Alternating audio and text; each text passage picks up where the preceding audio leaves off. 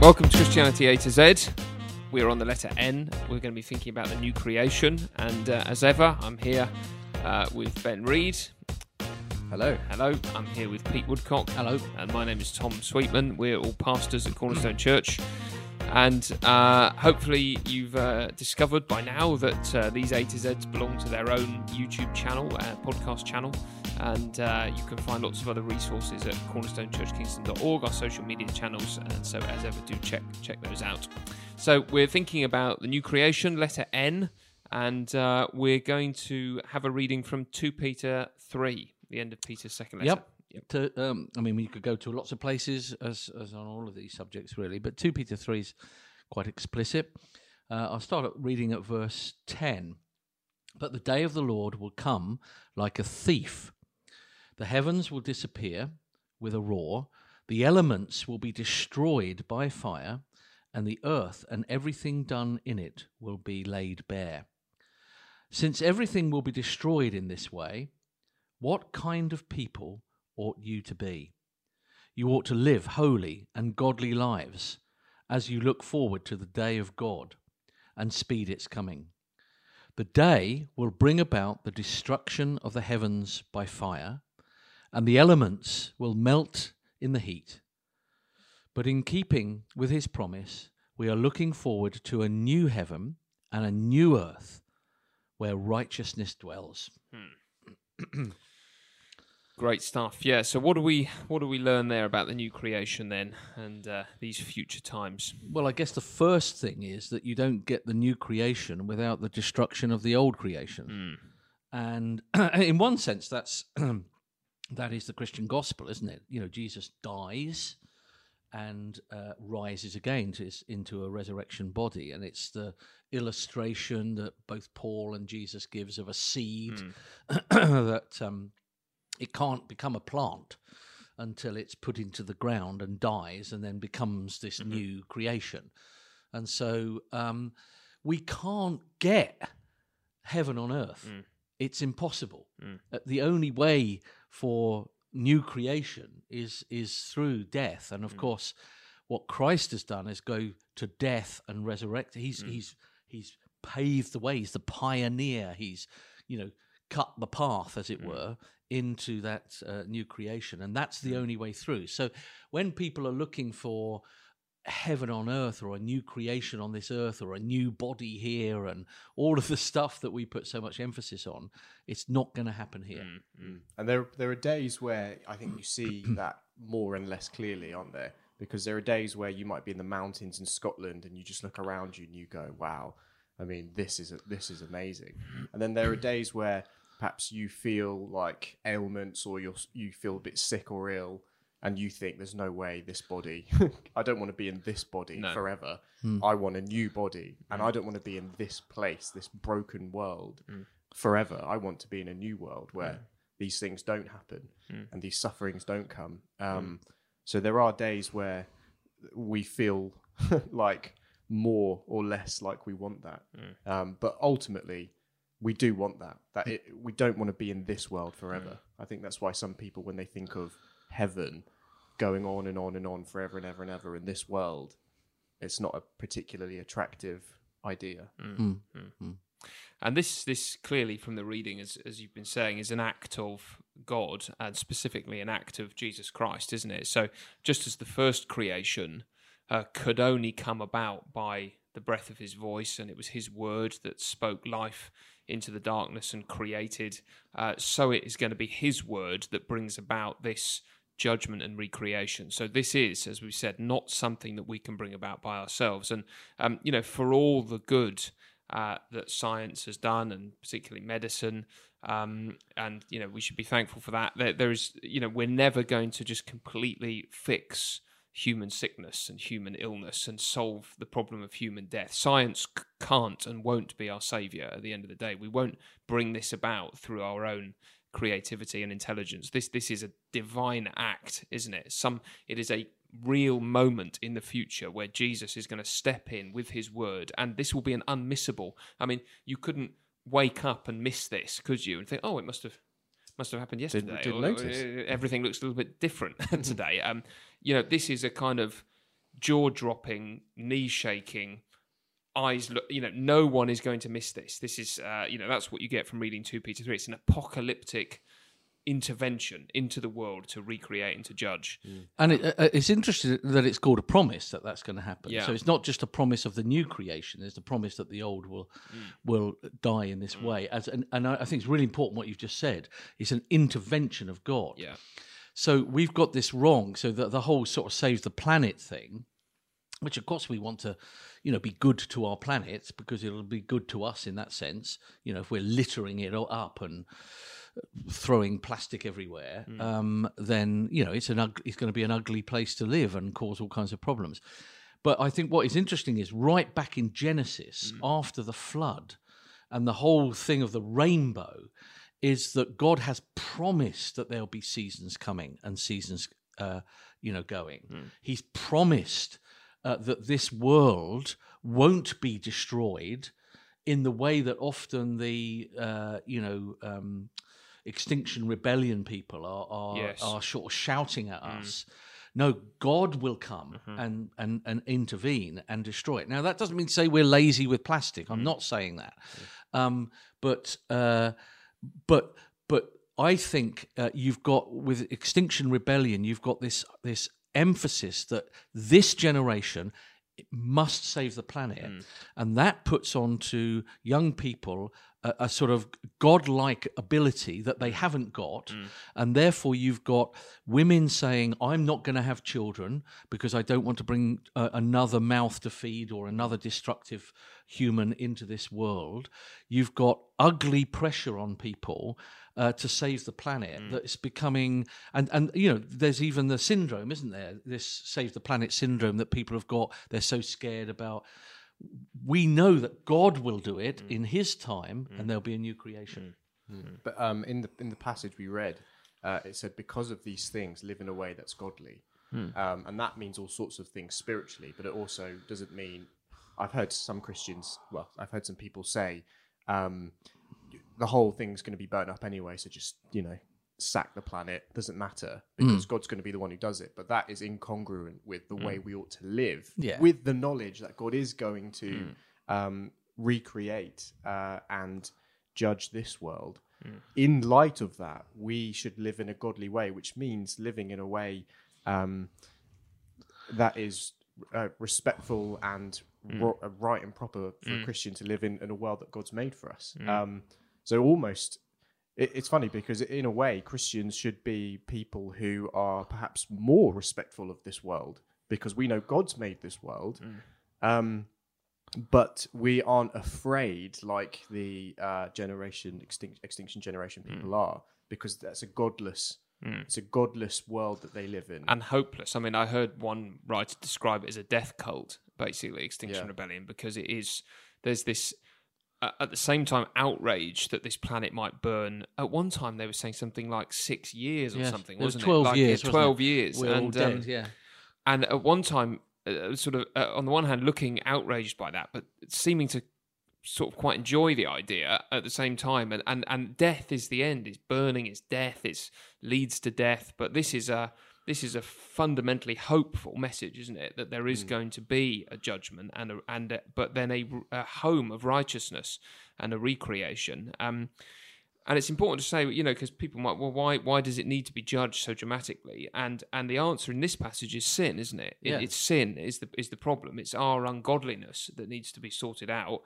And that was the case with Noah in the flood, which he uses as a comparison that actually, why did the Lord flood the earth? Well, not because he sort of fancied having another go at some of the forests, but because he was grieved that the ungodliness and the wickedness upon the face of the earth had reached such a point that the only way was to cleanse and to remake a new humanity. And that's the point here, isn't it? That this judgment will come, not because there's anything essentially wrong with the trees that we've got, I guess, but that we're in this cursed world and sin needs sorting out in a dramatic way, and this is how God's going to do it. And also, the world is subject to decay because of our sin. Yeah. So that's why the world needs sorting out as well.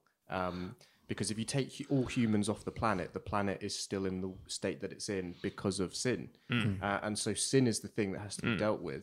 And obviously, Christ has paid for our sin, but we still live in a world that is affected by it. And we're under the curse of God. God has broken this world in a sense to show us the brokenness in our hearts. Because without a visible representation, we might not know. So it's the kindness of God in a sense, but he's got to then deal with that as well. And I mean, it's you know, if any of you garden, you know that you can pull all the weeds up and then go to bed, and in the morning all the weeds are back. What is the point? That's what I think. Slugs get harming and everything. And you can even put weed killer down, and it will be a couple of days, and the weeds are back. And so that is what it's like with us. It's not just a little weed pulling that we need in this world. It's not just a little restructuring and a little bit more fertilizer or a bit more love or something or whatever. Steps to make yourself the new creation. Yeah, the only way is for it to die, and then he can raise it again, as Christ did in his own body. Okay, well that's the negative, isn't it? But the positive is that, as you say, that there's a future to come of this new world. Sorry, brother. That's right. No, you're right, and that's good, isn't it? And I think that is important to say, because we have touched on this in previous podcasts, but it does do away with the idea that heaven is a strange, otherworldly, just super spiritual existence. That God is fundamentally into reality and texture and colour and life and creation and sound and all these sorts of things that we enjoy here. God is going to remake and bring about this new creation where we are going to dwell forever. And just like all the way back in the Garden of Eden, we get the sense that Adam and Eve were walking with the Lord in the cool of the day. That was really what it was all about, wasn't it? That God's people living in God's world with the Lord himself, walking in the gardens with them. And that's where we're going, but even better than that, because we'll see that Christ has redeemed us for that purpose. And so this is a lovely thing, and I think that, I mean, we don't know a huge amount, is the truth, about what exactly life will be like, but we know that it's going to be real, and we guess that lots of the good things that God made, that work will still be there, but without the frustrations, and there'll be invention and creativity and opportunities that we have in the creation to work the creation to the glory of God, and all of that would just be a strange climax to the Bible story if that was all gone and it was just a spirit realm, wouldn't it? Yeah. Oh, like we're like ghosts floating around. Yeah. Like a sort of nirvana soup. Yeah. Yeah. We're as the Buddhists say, we're just a drop that goes into the ocean and becomes a sort of nothingness. Yeah. Yeah. No, that's a nasty future as far as I can see, because I'm a nothing. So therefore, I'm really unimportant. Even now, everything I do is unimportant because my future is going to nothingness. This is a future. What I love is where he says here is, in new heaven and new earth, where righteousness dwells. The problem with the word righteousness, again, people will get a sort of negative view of that, but it's not negative. If you take sin out, just imagine the potential. So in you, there is lots of potential that you can't do because we live in an unrighteous world. Yeah. So, I mean, I was at an exhibition in London on Friday, and there was a mum with a little boy. There was a massive queue to go into the ladies' toilet for her to take a little boy, and she was trying to get him to go into the men's toilet. And he was just a little boy, and I was there, and I just wanted to say, look, I'll take him in and I'll stand with him. But I couldn't because of unrighteousness that goes on. Yeah. How could I do that? So I could say, look, I'll tell you what, I'll stand with you and I'll pop in and out to make sure he's okay. Yeah. But you can't even do a kind act. No. because the unrighteous world that we're in. Yeah. And then you think of the passwords and the keys and the people that are out scamming, and then the people that are rude to you and unkind and vicious and cut you up. All of that's gone. Mm-hmm. And suddenly, or I might do something and you're jealous because I'm quite good at it. All of that's gone. Or I might do something and feel proud about it and put you down because all of that's gone. And once you've got rid of, when righteousness reigns, it's beautiful and gorgeous and full of freedom and not, the destruction or pollution and all of that sort of stuff. And I think that's where we're going. We've got to give people that vision, haven't we? And we've got to live for that vision.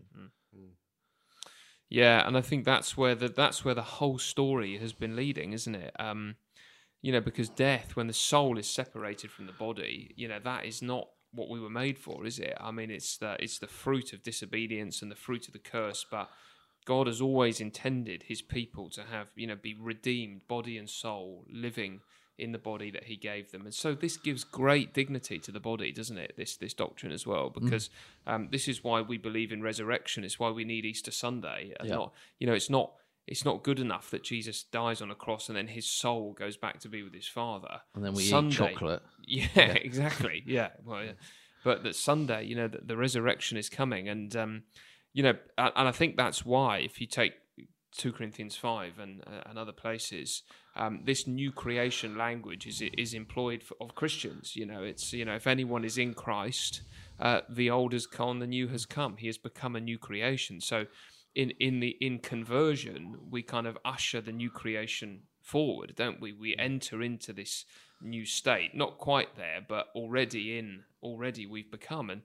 And that's a great way to describe becoming a Christian. The old has gone, the new has come, isn't it? That the ways I used to think and the things I used to think were important and the selfishness that used to rule my life, that's all gone. It feels gone and crucified and died. And I've risen. I've become a new thing, which is knows God and wants to live for God. And so it's it's interesting how that language is used of becoming a Christian. And what a powerful evangelistic perspective to have, that as Christians we are different, and the way that we interact and deal with difficulties, and when people grieve us, and we can forgive them.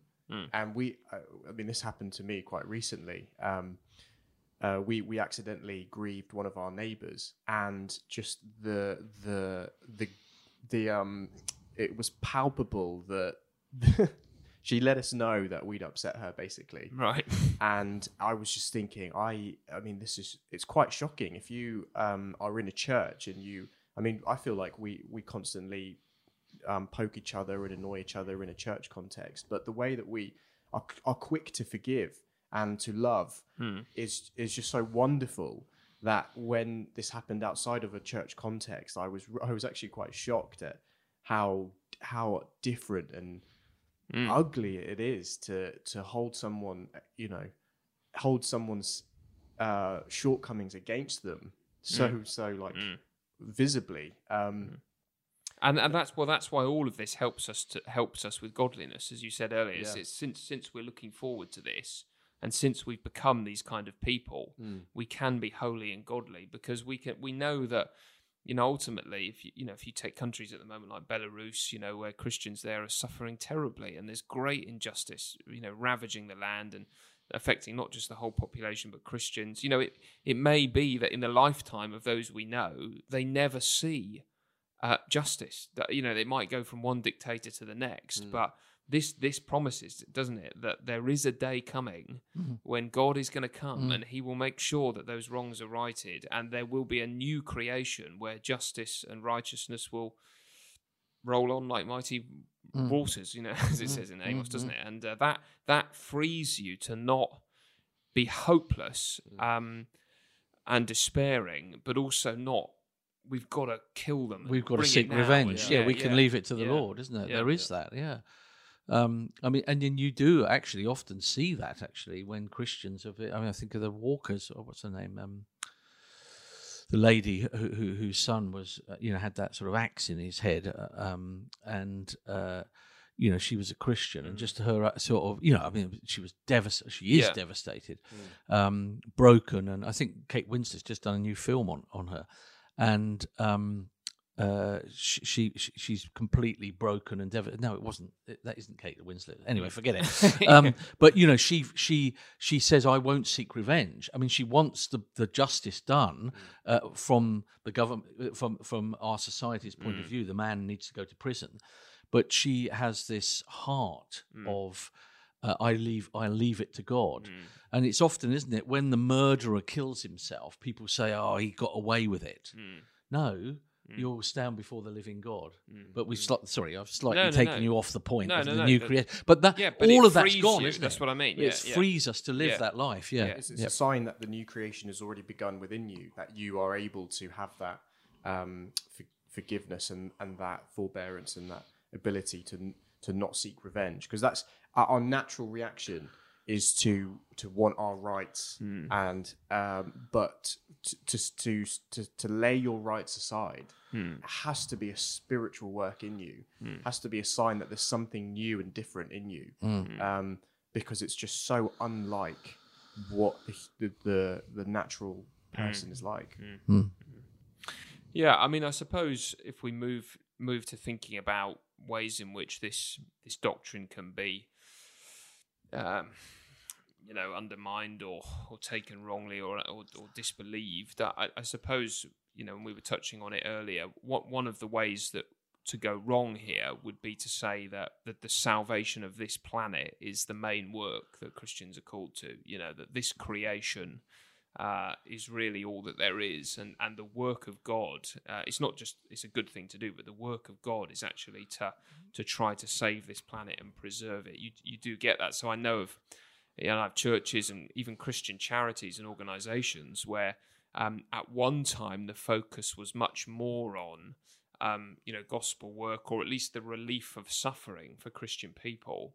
But you look at the projects and the way that they're changing over time and the things they're asking for money for, they're becoming much more green, as if what Christians need to be giving their money to now is, to save the environment in these places. And so it just sort of subtly shifts, doesn't it, from the people and the work of the gospel to preserving the environment that they live in. And that's all part of that theology, isn't it? And it's a worldly theology. It's just worldly. Yeah. It's about the world. Yeah. And that defines it as worldly. And I think it's horrible. I think the consequences are going to be massive because, as I said earlier, it puts massive emphasis that we can save the world. Yeah. No, we can't. Yeah. We can't save it. We're not God. Or we can destroy the world. No, we can't. God does it. And he's promised he will destroy the world. And he's promised that he'll keep the world with its seasons until he destroys it. So we can't do that. Now, I know what people think, and I've already said it, but that doesn't mean to say we don't. Yes. We just go around polluting everything and chopping trees down. And we want to see plastic islands in the ocean. Yeah, it's horrible. Yeah. And none of that is. I get annoyed about that plastic. I come home from a supermarket and I say, "This isn't actually my fault." I lived in an age where you went to the shop and everything was in paper or cardboard or something, and now everything is plastic. It's ridiculous, and so I'm against that. But the main thing is, we are preaching the gospel to prepare people for something that's going to last forever, and not something that's got a limited, whatever it is, time thing. Yeah. A charity, even a Christian charity that is committed to sustainable development in third world countries and even climate stuff is not wrong in and of itself. But when they start saying that the greatest crisis of our generation is this, that's a theological misstatement, isn't it? Yes. Because the greatest crisis is sin, and that's why we have the gospel. Yeah. And so it's when you blend the messages together and you start saying God's most important mission is the world, that's when it becomes wrong.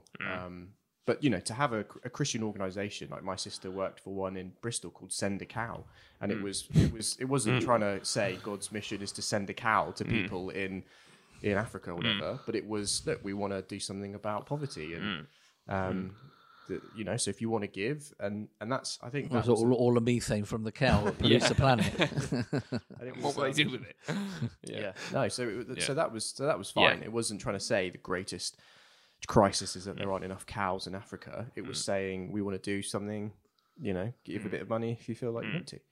And I think the interesting thing is when you have this theology of new creation, it does allow you, it gives dignity to the creation in general, doesn't it? That we've got. So I think, I mean, this is not the place, and we haven't got the time to open up the sort of transgender theory a little bit, but the whole idea there is that you've got this body, and I know there are difficulties with some bodies and exceptions, but generally speaking, you've got this body that you have been given that in every way, in every strand of DNA, in every chromosome has been wired and gifted to you in a certain way. And yet now often it's taught like, well, that's just kind of a vehicle that the real you inhabits. Yeah.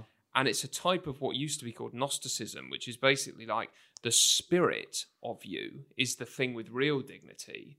And this thing that you inhabit is a type of slave thing that you're stuck in and that you need to change and master. Whereas we don't say that, you know, that the body itself, you know, it is fallen. There are problems with it, but fundamentally it has great dignity because it's part of who you are. You know, God has made you and your body, and they're not like, you know, two stories, like there's the upstairs and the downstairs. You are this one house, you know.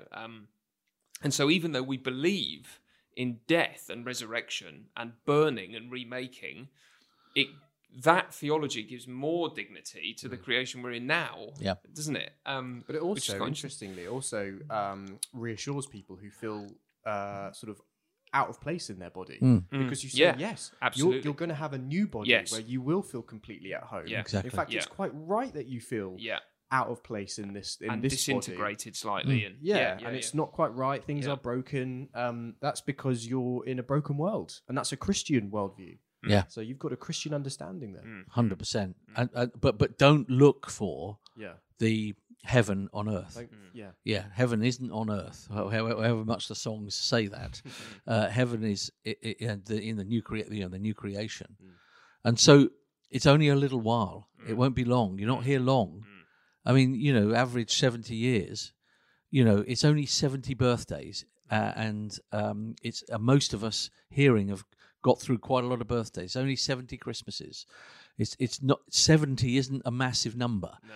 And so we do have pain here. This is a suffering world, but there is a world that isn't suffering, and we're going to. And that makes us.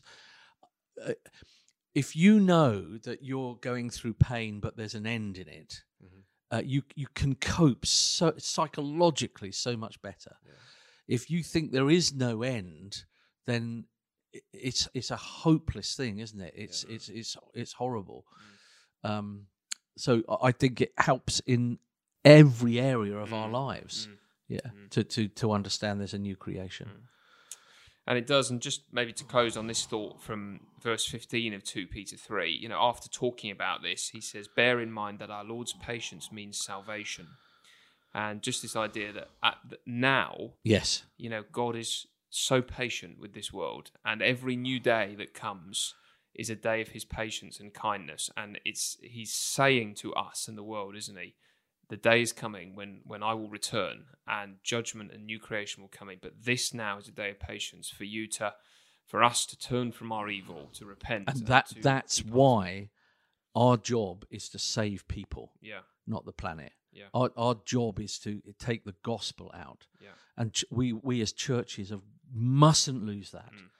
Above everything else in all that we do, our job is church is to show a flavour of the new creation. Yeah. And that's why you can't be, as a Christian, a racist. You can't be a racist, No. because in the new creation there's going to be all the races.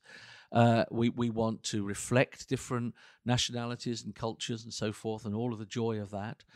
But our fundamental thing as a church is to show the new creation in God's people and show it to the world so that people will come in and be in that part of the new creation. That's our fundamental job. We mustn't lose sight of that. And unfortunately, we seem to sometimes we seem to want to do everything but that, and that is our, keep at that, isn't he? He's saying, yeah. Okay, brilliant. Well, I hope you enjoyed that, thinking about the letter N, new creation. Next week, we're going to be on the letter O, and we're going to be doing the ordinances. So if you've never heard that word before, then you'll have to tune in next week to find out what that's all about. And as I said at the beginning, you can subscribe and like and follow our various different social media podcast channels, and go onto our website, cornerstonechurchkingston.org. And if you are local in the Kingston area and you've somehow stumbled across these podcasts, then through our website you can also book on to a service should you wish to come down for a Sunday morning or evening, and we'd love to welcome you there.